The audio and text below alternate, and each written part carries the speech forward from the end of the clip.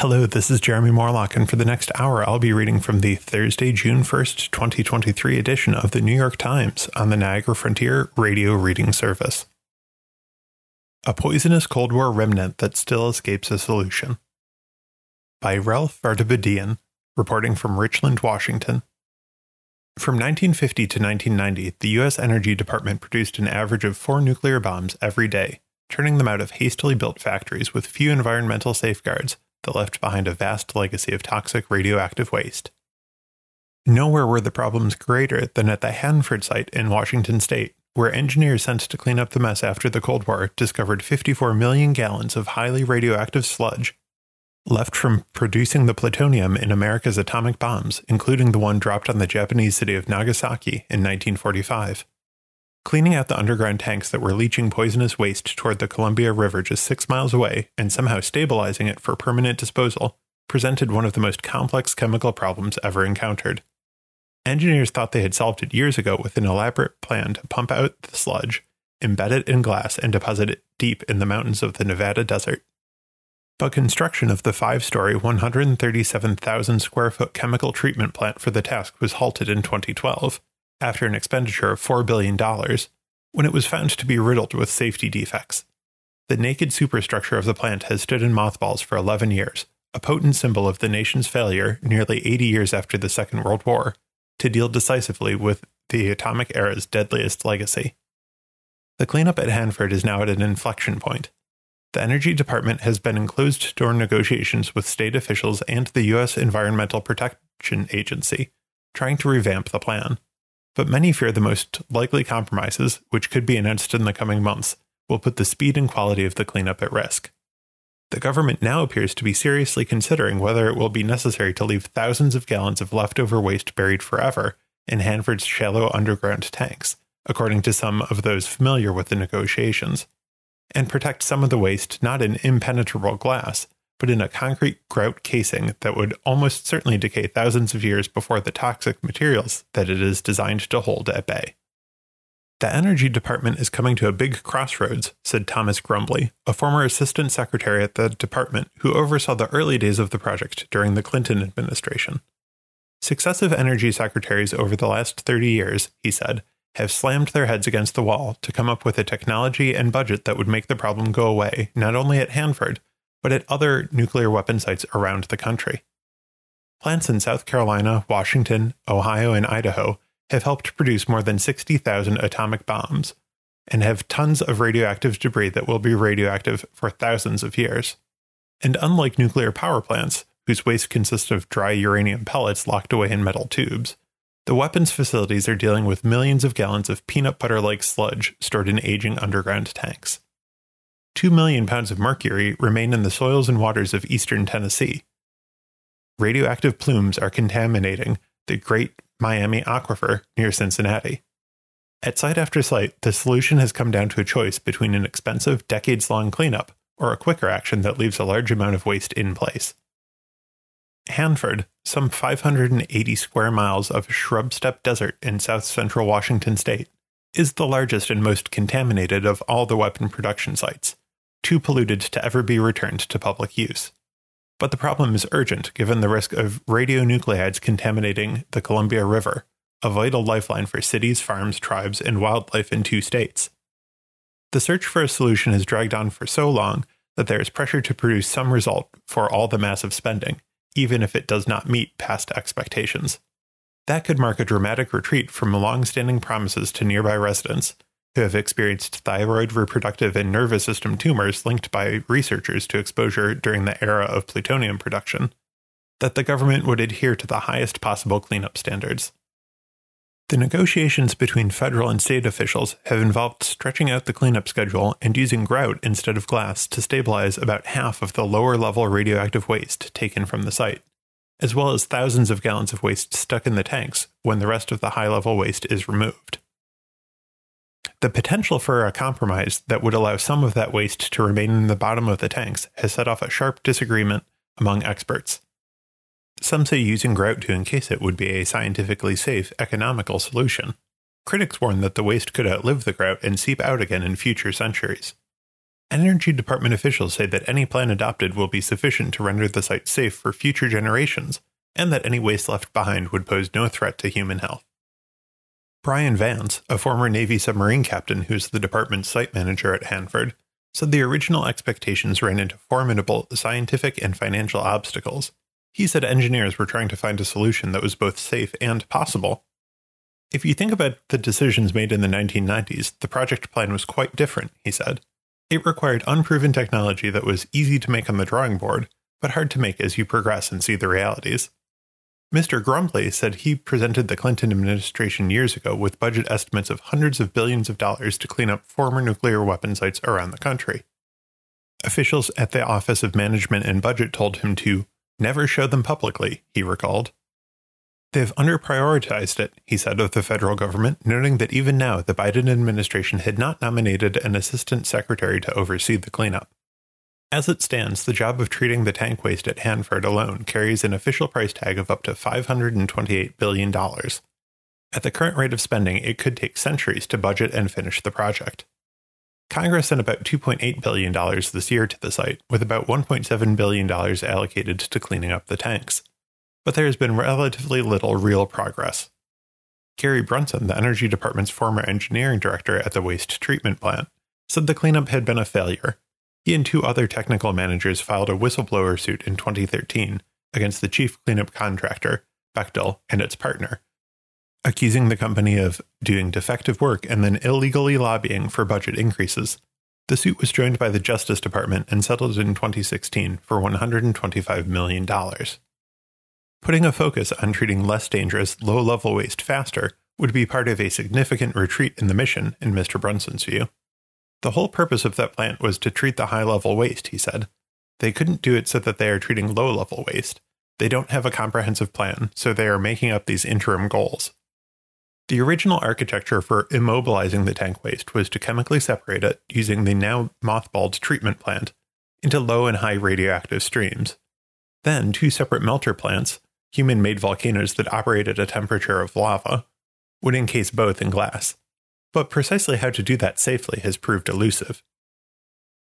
They have built one of the most complex mousetraps in the world, Mr. Brunson said. It will never work. The reality, he said, is that the 54 million gallons of sludge will most likely never be removed. He believes it will be grouted and left in place for future generations to deal with. Construction of the chemical treatment plant was stopped by former President Barack Obama's Energy Secretary, Stephen Chu, amid allegations that the process could lead to explosions of hydrogen gas and spontaneous nuclear fission. The U.S. Government Accountability Office has recommended abandoning the plant, owing to the costs of ever making it work. They could build an elevator to the moon. I would put the pre-treatment plant in the same category, said Nathan Anderson, a director of the GAO's environmental team. Then comes the issue of permanently stabilizing the waste. Almost no one disagrees that the most dangerous high-level waste must be encased in glass and buried in a geologically stable repository, such as Yucca Mountain in Nevada, a site that for decades has been politically off the table. But what to do with the lower-level wastes is less certain, and that is an important part of the current negotiations. The GAO concluded that grouting much of it would be just as environmentally safe as putting it in glass, get the job done faster, save billions of dollars, and pose a lower risk of an industrial accident. The Washington Department of Ecology's Hanford project manager, David Bowen, considers the low-level waste a safety risk and wants it shipped out of state. There are even bigger stakes in dealing with the high-level waste. Even though most of it will be vitrified, engineers estimate that up to 1% of the radioactive sludge could be left behind when most of the waste is removed, according to Energy Department documents and state officials. Energy officials say that radioactivity levels of any residual waste would be relatively low, and that grout would prevent the tanks from collapsing as they rust. But the total waste left behind could be in the hundreds of thousands of gallons, and critics say it could be highly dangerous. The closer you get to the bottom of those tanks, the more radioactive, toxic, and dangerous the waste is, said Jeffrey Fettus, a lawyer with the Natural Resources Defense Council, which has sued the government over the Hanford cleanup. We would oppose it, said Nicholas Peterson, executive director of the watchdog group Hanford Challenge, which has long pushed for a safe resolution. There has been some progress. Cleanup workers have demolished contaminated buildings, cleansed soil along the Columbia, and stabilized 7 reactors that made plutonium. But around central Washington, an area that is home to the state's famous grape vineyards and apple orchards, there is a growing sense of impatience. Leaders of the Yakama Nation, an 11,000-member tribe whose ancestral lands once included the Hanford site, say their 1855 treaty promised that tribe members would have the right to hunt and fish on healthy lands. Before the Manhattan Project, there was a handshake agreement that this area would be returned to the way it was, said Trina Sherwood, a cultural specialist in the tribe's Natural Resources Department. How can we agree to leave that poison in the land? Yet returning the land to what it once was is an outcome that almost no one expects. There are parts of the site that will never be turned over, Mr. Vance, the Hanford site manager, said. We are going to be here a long time. DeSantis takes pokes at Trump, but cautiously. By Shane Goldmacher and Nicholas Nahamas. Governor Ron DeSantis of Florida came to Iowa for his first trip as a presidential candidate and made it plain that he was done being Donald J. Trump's punching bag. After absorbing months of attacks from Mr. Trump that went mostly unanswered, Mr. DeSantis has borrowed one of his rival's favorite lines, "I'm going to counterpunch," and jabbed back.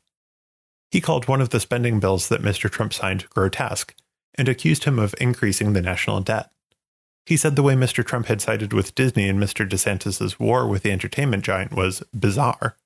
He described Mr. Trump's criticism of the governor's handling of COVID as ridiculous, and he dared Mr. Trump to take a position on the debt limit bill pending in Washington. Are you leading from the front, Mr. DeSantis said, almost teasingly, or are you waiting for the polls to tell you what position to take? A tricky balancing act lies ahead for Mr. DeSantis. All those comments came not on stage in his first campaign speech before hundreds of Republicans at an evangelical church, but during a 15-minute news conference with reporters afterwards. He did not mention Mr. Trump by name when he spoke directly to voters in each of his first 4 Iowa stops, though he has drawn implicit contrasts. The two-pronged approach reflects the remarkable degree to which his pathway to the nomination depends on his ability to win over, and not alienate, the significant block of Republican voters who still like Mr. Trump, even if they are willing to consider an alternative. I don't like to see them battle and do smear campaigns, said Jay Shellhaas, 55, a professor of nursing who came to see Mr. DeSantis on Wednesday in Pella, Iowa. An evangelical voter, he said he was undecided on whom to support in 2024 after backing Mr. Trump in his past 2 presidential runs. Some themes have emerged in Mr. DeSantis' early broadsides. He has sought to question Mr. Trump's commitment to conservatism. I do think, unfortunately, he's decided to move to the left on some of these issues. His ability to execute his agenda. I've been listening to these politicians talking about securing the border for years and years and years. And his ability to win the 2024 general election. There are a lot of voters that just aren't ever going to vote for him. It was no coincidence that Mr. Trump arrived in Iowa on Mr. DeSantis' heels on Wednesday, in a sign of the intensifying political skirmish between the leading Republican presidential contenders and the centrality of Iowa in their paths to the nomination. Mr. Trump holds an advantage of roughly 30 percentage point in early national polls of the Republican primary. In a statement, Stephen Zhuang, a spokesman for Mr. Trump, said that Mr. DeSantis' first speech was, quote, crafted to appease establishment never-Trumpers who are looking for a swamp puppet that will do their bidding. Mr. DeSantis is seeking a challenging middle ground as he begins this new, more confrontational phase. He is trying to show voters that he is the kind of fighter who will not back down, even against his party's dominant figure. At the same time, he must avoid being seen as overly focused on Republican infighting. I'm going to focus my fire on Biden, Mr. DeSantis said at his kickoff speech on Tuesday night in Clive, a suburb of Des Moines, even as he stepped up his attacks on Mr. Trump.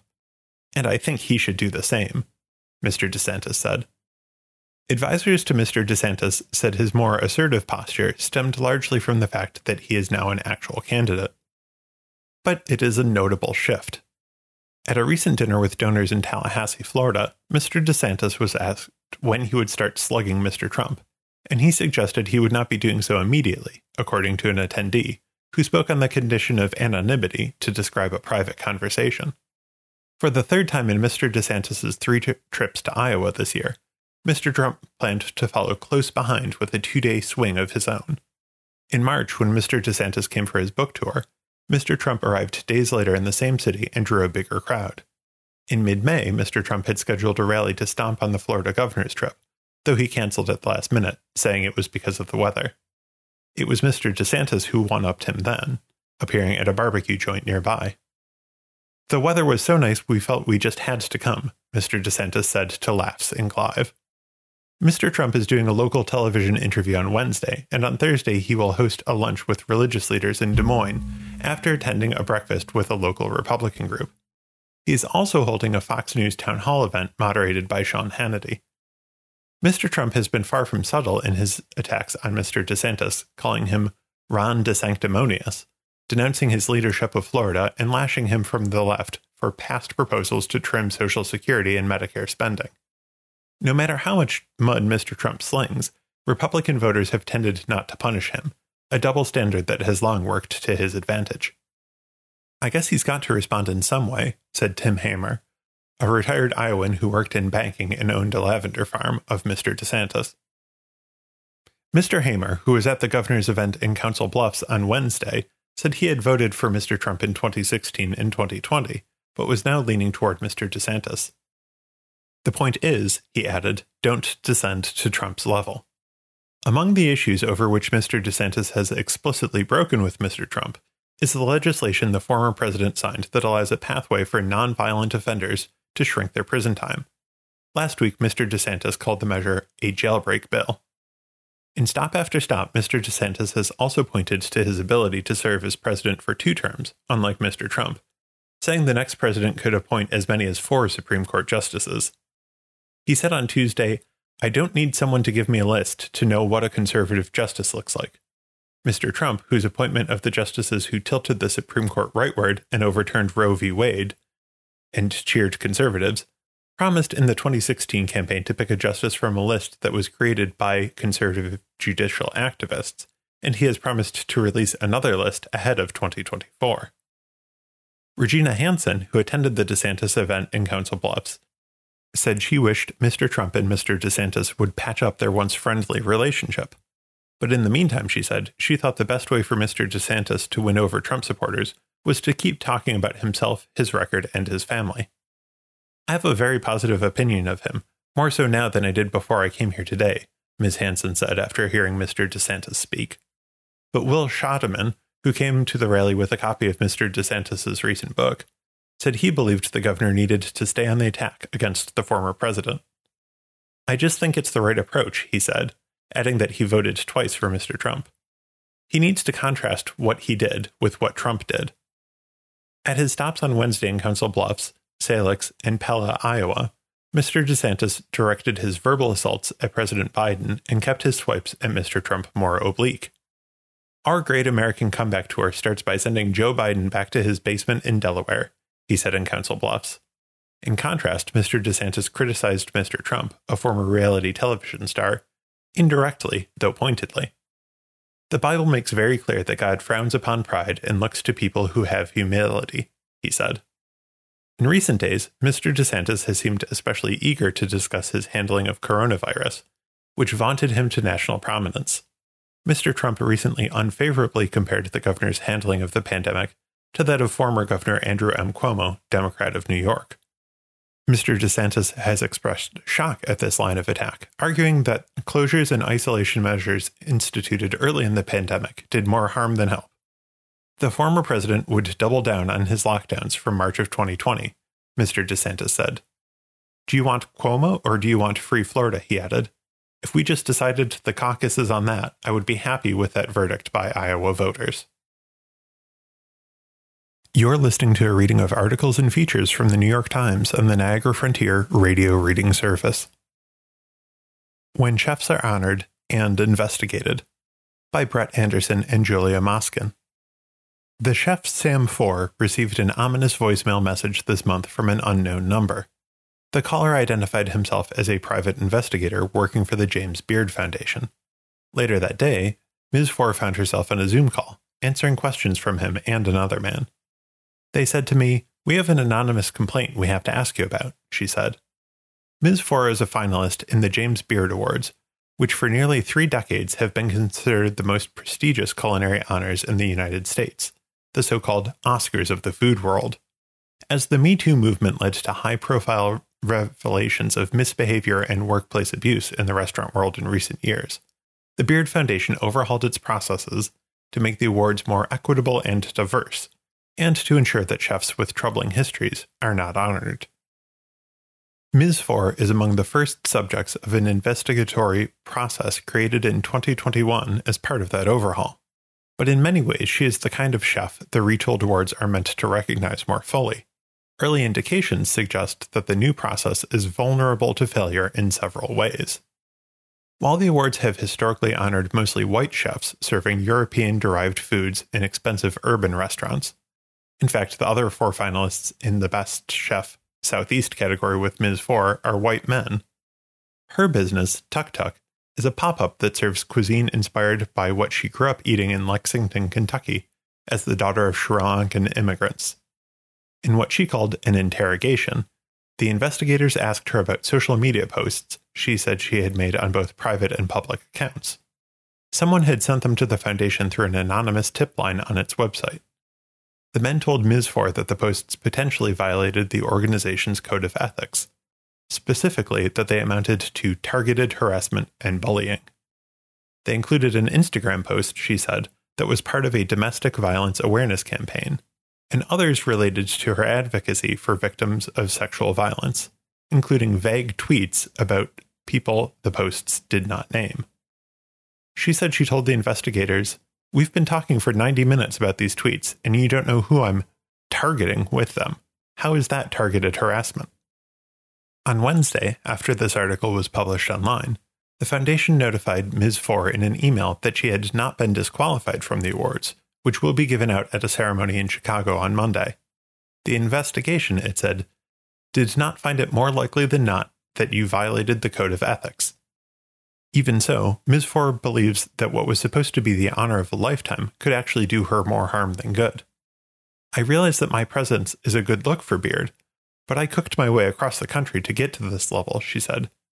"Now all I've done can be dismissed because someone on the internet called me a bully?" Started in 1985 to honor the food writer James Beard, the foundation established its Chef and Restaurant Awards in 1991.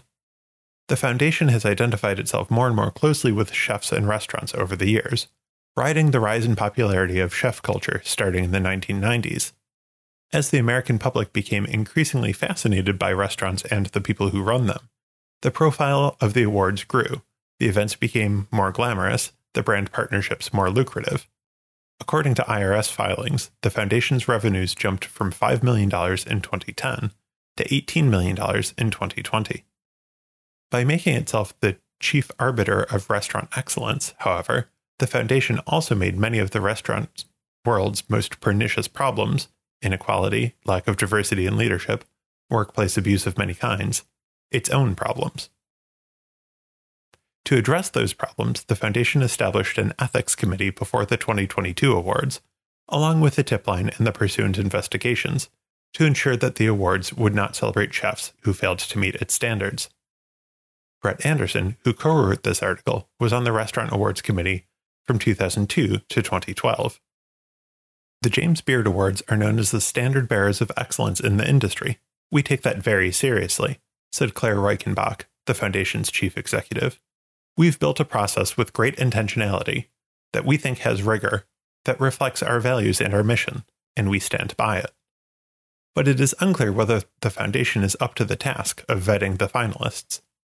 Kate Button, whose restaurant Curate in Asheville, North Carolina, won the Beard Award for Outstanding Hospitality last year, said the awards have a tremendous effect on restaurants, from reservations to staff morale to social media followers. "They are effectively deciding that they will be delivering the judgment and the sentence," she said. "They need to think about the gravity of their decisions." Since the awards began in 1991, chefs have questioned their fairness and the foundation's transparency and integrity. A scandal in 2004, in which the organization's longtime president was convicted of embezzlement and the trustees resigned en masse, did not help matters. In August 2020, as the culinary world struggled through the pandemic and Black Lives Matter protests unfolded across the country, the foundation stumbled again. Although the voting for the awards was already complete, it decided to cancel the entire awards program for the year. The foundation attributed the move to the ravages of COVID-19, but it soon leaked out the awards had been canceled for other reasons. None of the winners were people of color, and some finalists stood accused of verbal and physical abuse. Foundation leaders quietly proposed a revote, which outraged some awards judges who publicly accused the foundation of manipulating the results. Ultimately, no awards were given in the major restaurant and chef categories. The foundation then canceled the 2021 awards and embarked on an internal audit, which resulted in a sweeping overhaul of its board, mission, and processes. For 2022, the awards were rebuilt to consider not just culinary excellence, but also equity, leadership, sustainability, diversity, and other values aligned with the group's new mission. "We are watching an institution self-correct in real time," said Eric Williams, the chef owner of the Chicago restaurant Virtue and last year's winner for Best Chef Great Lakes. "The ceiling had to be cracked, the mold had to be reshaped," he said. The ethics committee and the tip line were part of that reshaping. If Ms. Four's case raises questions about whether the foundation should be investigating the anonymous accusations against her, the case of Timothy Hansa's raises questions about what the foundation does once it concludes its investigation. Mr. Hansa's, the chef and owner of Johnny's in Homewood, Alabama, is a finalist for Best Chef South, as he was last year. On May 10th, he received an email saying he had been disqualified from this year's awards. Based on the review conducted, the ethics committee found it more likely than not that you violated the code of ethics, the email read. It went on, "You are prohibited from using the seal, logo, or image of the James Beard Awards, and from claiming any recognition from the foundation in connection with the 2023 awards." News of his disqualification quickly spread on social media and in news reports. Mr. Hansa said that in a Zoom interview in April, a Beard investigator asked him about anonymous allegations that he yelled at employees and customers. In an interview with the New York Times, with his lawyer present, Mr. Hansa said he didn't deny the accusations to the investigators, but told them the incidents, as he recalled them, were not as severe as the accusers described. He also said that none of the incidents rose to the level of an ethics violation. The disqualification email he received does not reference specific allegations. "I don't understand how one call can completely ruin the possibility of winning the award," Mr. Hansa said. But one of his former employees, Emily Heater, agreed with the disqualification, though she said she did not send the tip to the Beard Foundation. Mr. Hansa hired her to her first job out of high school in 2016. In the 5 years she worked on and off at Johnny's, she said, he regularly yelled at customers and employees and even threw plates at her head. She said she quit 3 times because of his outbursts. "I'm usually not a crier, but he'd yell and yell and yell at you until you started crying, and then he'll yell some more," Ms. Heater said. On one such occasion, she said, "I looked out into the dining room and all the customers were silent." Mr. Hansa denied Ms. Heater's allegations in an email and said she was twice terminated based on her performance and, quote, simply did not return to work at the end of her final shift at Johnny's. The foundation does not comment on specific ethics allegations in order to keep them confidential, but that confidentiality presents potential issues of its own. In order to maintain it, the organization does not remove the names of those disqualified from previously issued news releases, from the ballot, or even from the program at the gala. In other words, if Mr. Hansa hadn't gone public with his disqualification, he would have remained a Beard Award finalist as far as the public knew, and could even have attended the June gala in Chicago, scenarios the foundation seems not to have considered. "I think you've hit on one of the tougher issues in this process," said Steve Koch, a chairman of the foundation's governance committee. "We made a judgment that our goals and our mission are better served by coming out the way we did. It's even possible that Mr. Hansa could get the most votes in his category. In that event, the second-place finalist would be declared the winner," the foundation leader said. Ms. Four and Mr. Hansa said that the secrecy around ethics investigations also leaves the process vulnerable to being weaponized by candidates' competitors or enemies, and that they weren't given a full opportunity to respond to allegations. "The Zoom call was the only chance I had to defend myself," Ms. Four said. The ethics violations the foundation investigates range from yelling at employees to sexual assault. No matter what an investigation uncovers, the foundation said it would not publicize its findings or report them to law enforcement. Ms. Reichenbach said that confidentiality is necessary to protect the anonymity of the accusers and the reputations of the accused. We don't want to be publicly shaming people, she said. We are here to celebrate those who are winning. The blanket confidentiality angered some judges and members of the Chef and Restaurant Awards Committee, who weren't informed of the Ethics Committee's decision to disqualify Mr. Hanses. At least 3 judges resigned, including Vishwesh Bhatt. Mr. Bhatt is the chef of Snack Bar in Oxford, Mississippi, a past Beard winner and a finalist this year. He was mystified that the foundation would keep information from judges that is germane to their duties as voters. You trust us to uphold these ethics, but then won't tell us when you find someone has violated them, he said. What is this, Yelp? Tanya Holland, a chef, restaurateur, and writer who chairs Beard's Awards Board, was asked about leaving the names of disqualified finalists on the ballots and among those announced at the gala. I think this is an unfortunate example where we have to say, now we've learned something, said Ms. Holland, who is also on the board of trustees. Next year, we'll have to do better. Despite her feelings about the investigation, Ms. Forrest said she still planned to attend the awards ceremony. She already bought flights and a ticket to the gala for her husband, and said she can't get the tickets refunded. Whatever happens in Chicago, Ms. Forrest is proceeding with construction of her first brick-and-mortar restaurant, which she plans to open in the fall, another project she's been distracted from since the foundation's investigation began. These people have no idea what it's like to be a woman of color in this business, she said. What they don't understand is that I exist despite them. Winning a beard wasn't even on my list of goals. You're listening to a reading of articles and features from the New York Times on the Niagara Frontier Radio Reading Service. Climate Crises Force Insurers to Recalculate by Christopher Flavelle, Jill Cohen, and Ivan Penn. The climate crisis is becoming a financial crisis. This month, the largest homeowner insurance company in California, State Farm, announced that it would stop selling coverage to homeowners. That's not just in wildfire zones, but everywhere in the state.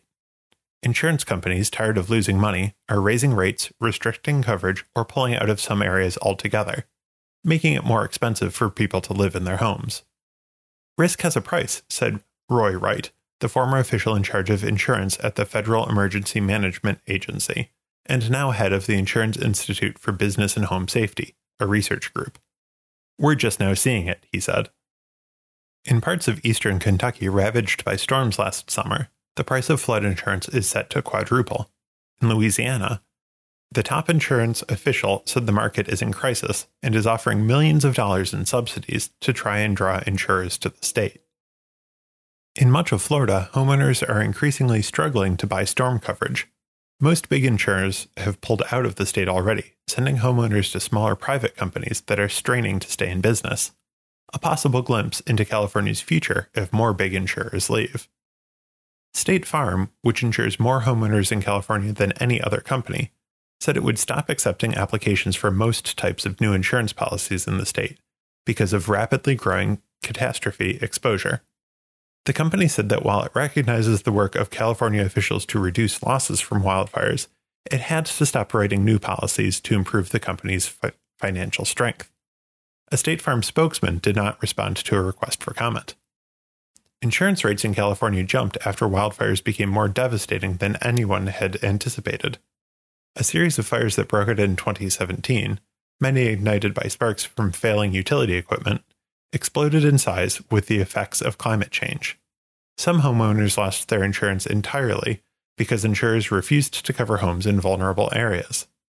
Michael Soller, a spokesman for the California Department of Insurance, said the agency was working to address the underlying factors that have caused disruption in the insurance industry across the country and around the world, including the biggest one, climate change.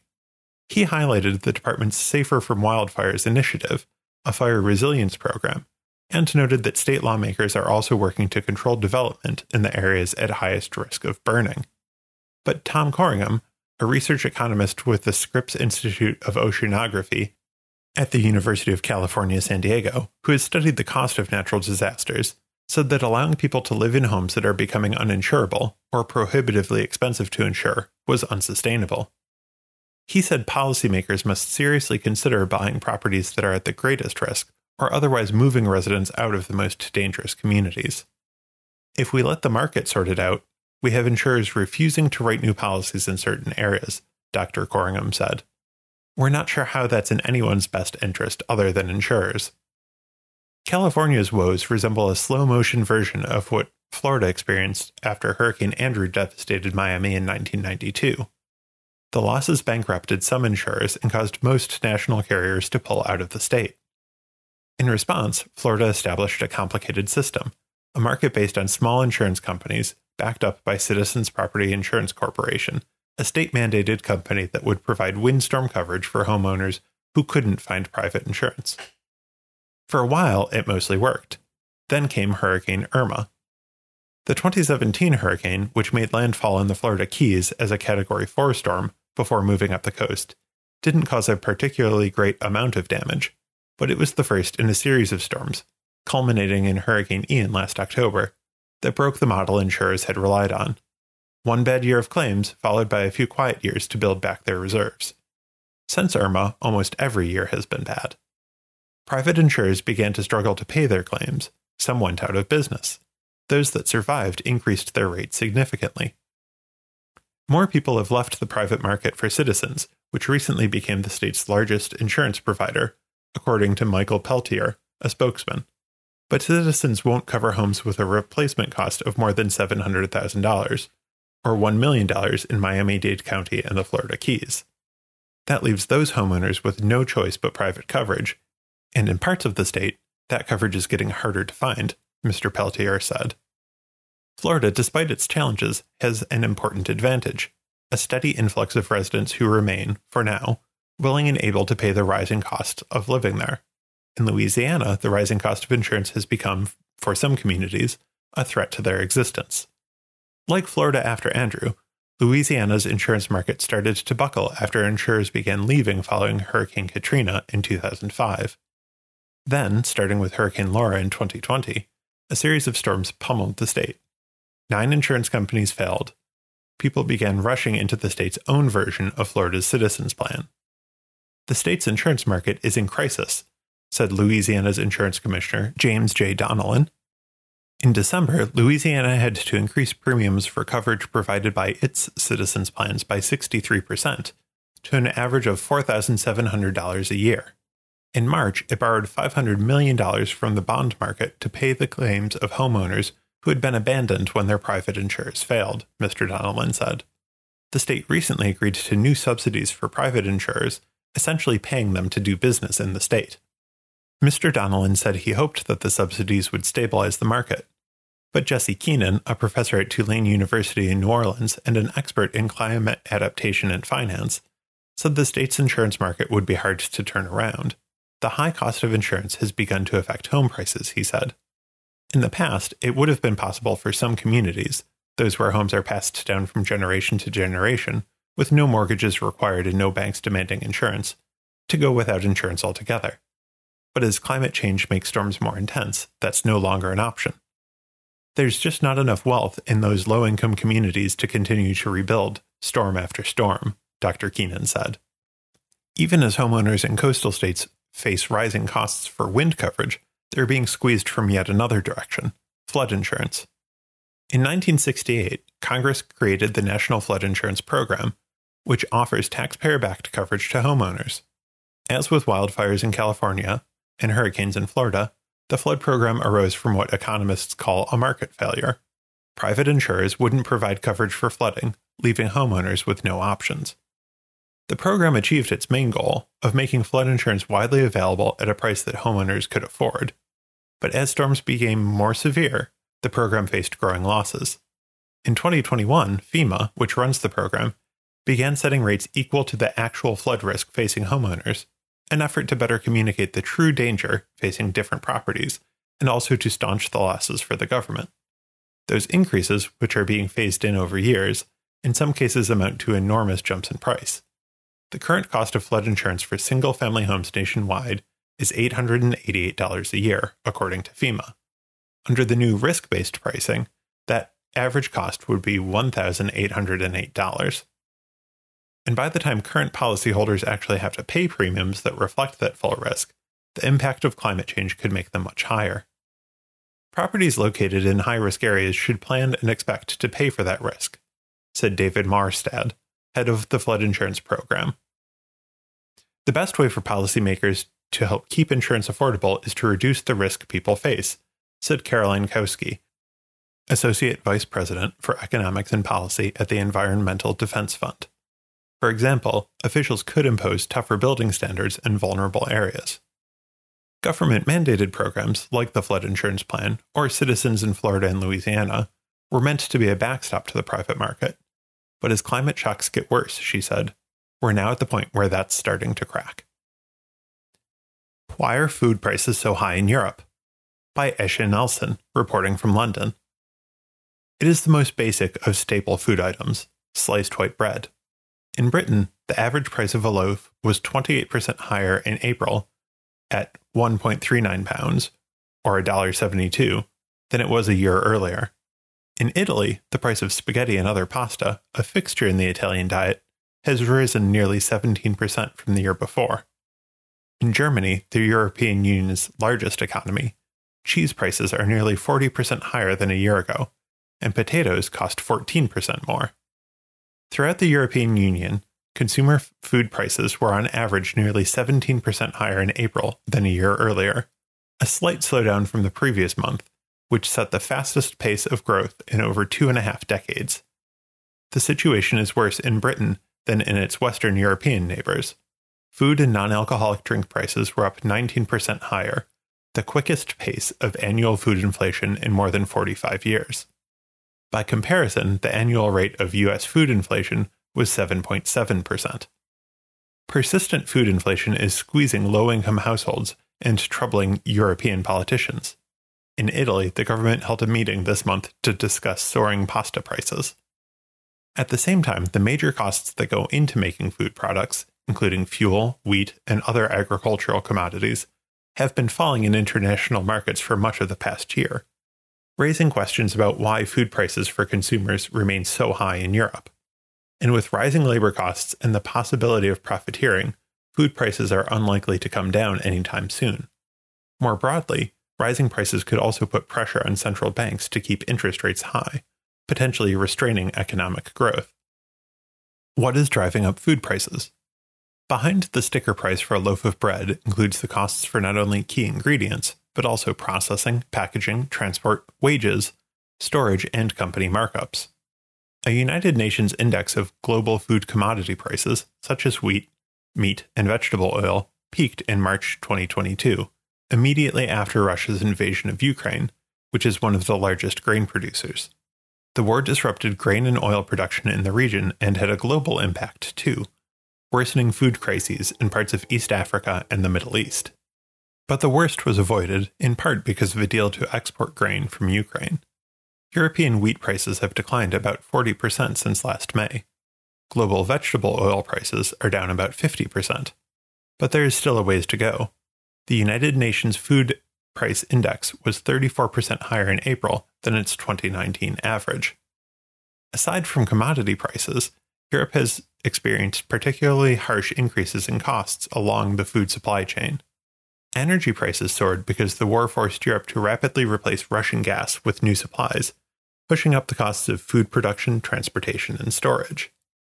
Though wholesale energy prices have fallen back down recently, retailers warn there's a long lag, perhaps up to a year, before consumers will see the benefits of that, because energy contracts were made months before, most likely reflecting those higher prices. And the tight labor markets in Europe with high job vacancy rates and low levels of unemployment are forcing employers, including food companies, to push up wages to attract workers. This in turn drives up costs for businesses, including in the food sector. Is profiteering keeping prices high? Suspicions are growing among consumers, trade unions, and some economists that inflation could be kept needlessly high by companies raising prices above their costs to protect profit margins. The European Central Bank said that at the end of last year, corporate profits were contributing to domestic inflation as much as wage growth, but it did not say if any industries had made excessive profits. Economists at Allianz, the German insurer and asset manager, estimate that 10 to 20% of food inflation in Europe can be attributed to profiteering. There is part of the food price inflation that we see which is not explainable easily, said Ludovic Sabrin, the chief economist at Allianz. But the lack of detailed data about corporate profits and supply chains has caused a rift in economic opinions. Some economists and food retailers have pointed fingers at big global food producers, which have sustained double-digit profit margins while raising prices.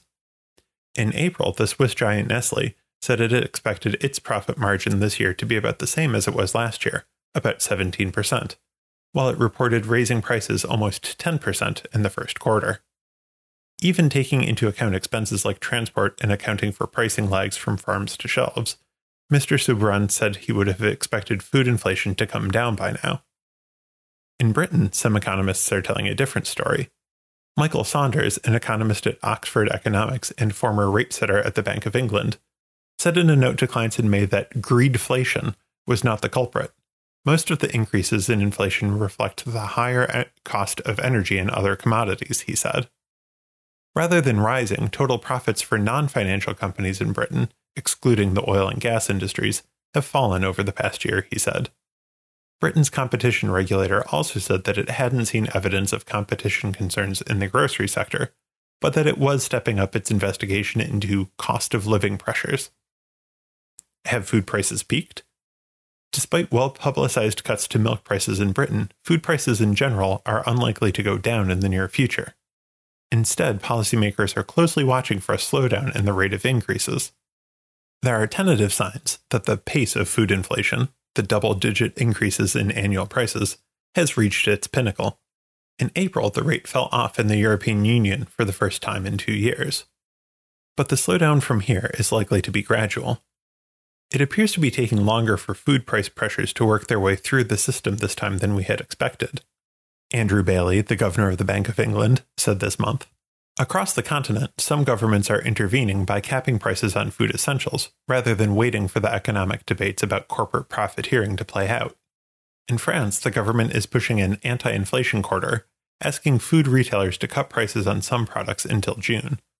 But the finance minister, Bruno Le Maire, said this month that he wanted food producers to contribute more to the effort, warning that they could face tax penalties to recover any margins unfairly made at the expense of consumers if they refuse to return to negotiations. These efforts may help some shoppers, but on the whole, there is little to comfort Europeans. Food prices are unlikely to decline. It's likely only that the pace of increases will slow later this year." You're listening to a reading of articles and features from the New York Times and the Niagara Frontier Radio Reading Service. U.S. Battery Subsidies Put Allies on Edge by Jack Ewing and Melissa Eddy. European leaders complained for years that the United States was not doing enough to fight climate change. Now that the Biden administration has devoted hundreds of billions of dollars to that cause, many Europeans are complaining that the United States is going about it the wrong way. That new critique is born of a deep fear in Germany, France, Britain, and other European countries that Washington's approach will hurt the allies it ought to be working with, luring away much of the new investments in electric car and battery factories not already destined for China, South Korea, and other Asian countries. That concern is the main reason some European leaders, including Germany's second highest ranking official, Robert Habeck, have beaten a path to Västerås, a city about 60 miles from Stockholm that is best known for a Viking burial mound and a Gothic cathedral. Officials have been traveling there to court one of Europe's few homegrown battery companies, Northvolt. Led by a former Tesla executive, Northvolt is a small player in the global battery industry, but European leaders are offering it hundreds of millions of euros to build factories in Europe. Mr. Habeck visited in February to lobby the company to push ahead on its plan to build a factory near Hamburg, Germany. The company had considered postponing to invest in the United States instead. "It's definitely attractive to be in America right now," said Emma Nordheim, Northvolt's chief environmental officer. Northvolt declined to comment in detail on the discussions about the Hamburg plant, which the company committed to in May. The tussle over Northvolt's plants is an example of the intense and, some European officials say, counterproductive competition between the United States and Europe as they try to acquire the building blocks of electric vehicle manufacturing to avoid becoming dependent on China, which dominates the battery supply chain. Auto experts said that the tax credits and other incentives offered by President Biden's main climate policy, the Inflation Reduction Act, had siphoned some investments from Europe and put pressure on European countries to offer their own incentives. The United States has provoked a massive subsidy race, Cecilia Malmström, a former European Trade Commissioner, said during a panel discussion last month at the Peterson Institute for International Economics in Washington. She called on leaders to jointly invest in the green transition and not compete against each other. Biden officials have argued that U.S. and European policies are complementary. They have noted that the government and private money going into electric cars and batteries would lower prices for car buyers and put more emission-free vehicles on the road. U.S. officials add that construction of battery factories and plants to process lithium and other materials is booming on both sides of the Atlantic Ocean. Efforts by governments to promote electric vehicles will spur a degree of technological innovation and cost-cutting that will be beneficial not only to Europe and the United States, but to the global economy and to our global effort to meet the challenge that climate change presents, said Wally Adeyemo, the Deputy Treasury Secretary. The Biden administration has also been talking with European officials about allowing cars made from European battery materials and components to qualify for U.S. tax credits. And the administration has interpreted the IRA, which Mr. Biden signed in August, to leave room for producers in Europe and elsewhere to benefit. You're seeing less of a concern from Europe that those companies may be lured away from Europe to America, said Abigail Wolf. She directs the Center for Critical Minerals Strategy at SAFE, a nonprofit organization. Still, the law has forced European leaders to put new industrial policies in place. In March, the European Commission, the administrative arm of the European Union, proposed the Critical Raw Materials Act, legislation to ensure supplies of lithium, nickel, and other battery materials. One piece of the legislation calls for the EU to process at least 40% of the raw materials that the car industry needs within its own borders. The 27-nation alliance has also let countries provide more financial support to suppliers and manufacturers. The money that the United States and Europe are pouring into electric vehicles will encourage sales, said Julia Poliskanova, a senior director at Transport and Environment, an advocacy group in Brussels. The legislation, which will need the approval of the European Parliament and the leaders of EU countries, would also bring some coherence to the fragmented policies of national governments, she said. But Ms. Poliskanova added that European and US policies risk canceling each other out. Because everyone is scaling up at the same time, it's a zero-sum game, she said. Business executives have complained that applying for financial aid in Europe is bureaucratic and slow. The Inflation Reduction Act, with its emphasis on tax credits, is simpler and faster, said Time Einar Jensen, chief executive of the battery maker Freyr, which is building a factory in Mo i Rana in northern Norway and has plans to construct more plants in Finland and near Atlanta. The IRA has prompted a dramatic increase in uptick in interest for batteries produced in the United States, Mr. Jensen said in an interview. The future of European auto manufacturing is at stake, particularly for German companies. Mercedes-Benz, BMW, and Volkswagen have already lost market share in China to local automakers like BYD. Chinese automakers, including BYD and SAIC, are also making inroads in Europe.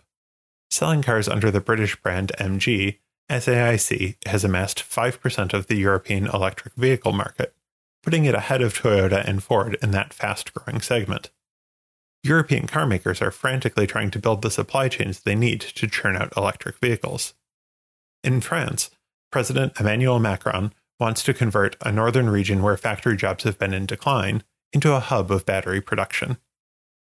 On Tuesday, Automotive Cells Company, a joint venture between Stellantis, Mercedes-Benz, and Total Energies, inaugurated a factory in France that aims to produce 300,000 electric batteries annually by the end of 2024. ACC also plans to invest a total of 7.3 billion euros, or $7.8 billion, in Europe, including opening factories in Germany and in Italy, a deal sealed with 1.3 billion euros in public aid. In Stahlgitter, Germany, some 25 miles from Volkswagen's headquarters, steel beams tower above concrete foundations as excavators and dump trucks hum nearby. In a matter of months, the outlines of a battery factory have risen out of a field. Volkswagen hopes to have battery-making machines installed before the end of the summer. By 2025, the automaker aims to produce battery cells for up to 500,000 electric vehicles a year, a timeline that the company said was possible only because the factory was being built on land it owned. Volkswagen is also building a factory in Ontario, but the company made the decision to do so only after the Canadian government matched US incentives. In Guben, a small city on Germany's border with Poland, RockTech Lithium, a Canadian company, is building a plant to process lithium ore. Mercedes has an agreement with RockTech to supply lithium to its battery producers. These projects won't reach full production for several years. Recently, the Guben site was an open field. The only construction activity was a truck that dumped loads of crushed rocks, making an ear-piercing screech. Europe has some advantages, including a strong demand for electric cars. About 14% of new cars sold in the EU in the first 3 months of this year were battery-powered, according to Schmidt Automotive Research, twice as many as in the United States. But if Europe doesn't move quickly to aid the battery industry, you will really lose momentum on the ground versus the North American market, said Dirk Harbeck, chief executive of RockTech. Chinese battery companies have largely avoided the United States for fear of a political backlash, but Chinese battery firms have announced investments in Europe worth $17.5 billion since 2018, according to the Mercator Institute for China Studies and the Rhodium Group. Political tension between Western governments and China has put German carmakers in a delicate position. They do not want to be overly dependent on Chinese supplies, but they cannot afford to displease the Chinese government. BMW, Volkswagen, and Volvo plan to buy cells from a factory in Arnstadt, Germany, run by KATL, a Chinese company that is currently the world's largest maker of electric vehicle batteries. To balance their reliance on Chinese suppliers, European executives and leaders are keen to work with Northvolt, whose chief executive, Peter Carlson, oversaw Tesla's supply chain for more than 4 years. Northvolt wants to control all of the steps of making batteries, including refining lithium and recycling old cells. That should help Europe achieve supply chain independence and ensure that batteries are produced in the most environmentally responsible way possible, said Ms. Narenheim, who is also a member of the Northvolt Management Board. We're de-risking Europe, she said. The company develops manufacturing techniques at its complex in Västerås. Northvolt's first full-scale factory, at a site in Sweden 125 miles south of the Arctic Circle, chosen for its abundant hydropower, is the size of the Pentagon. Northvolt also plans to build a U.S. factory, but has not yet announced a site. Still, the company is ramping up production and is not among the world's top 10 battery suppliers, according to SNE Research, a consulting firm. And construction on its Hamburg plant is on hold until EU officials approve German subsidies. You've been listening to a reading of articles and features from the June 1st, 2023 edition of the New York Times. Your reader has been Jeremy Morlock. Thank you for listening.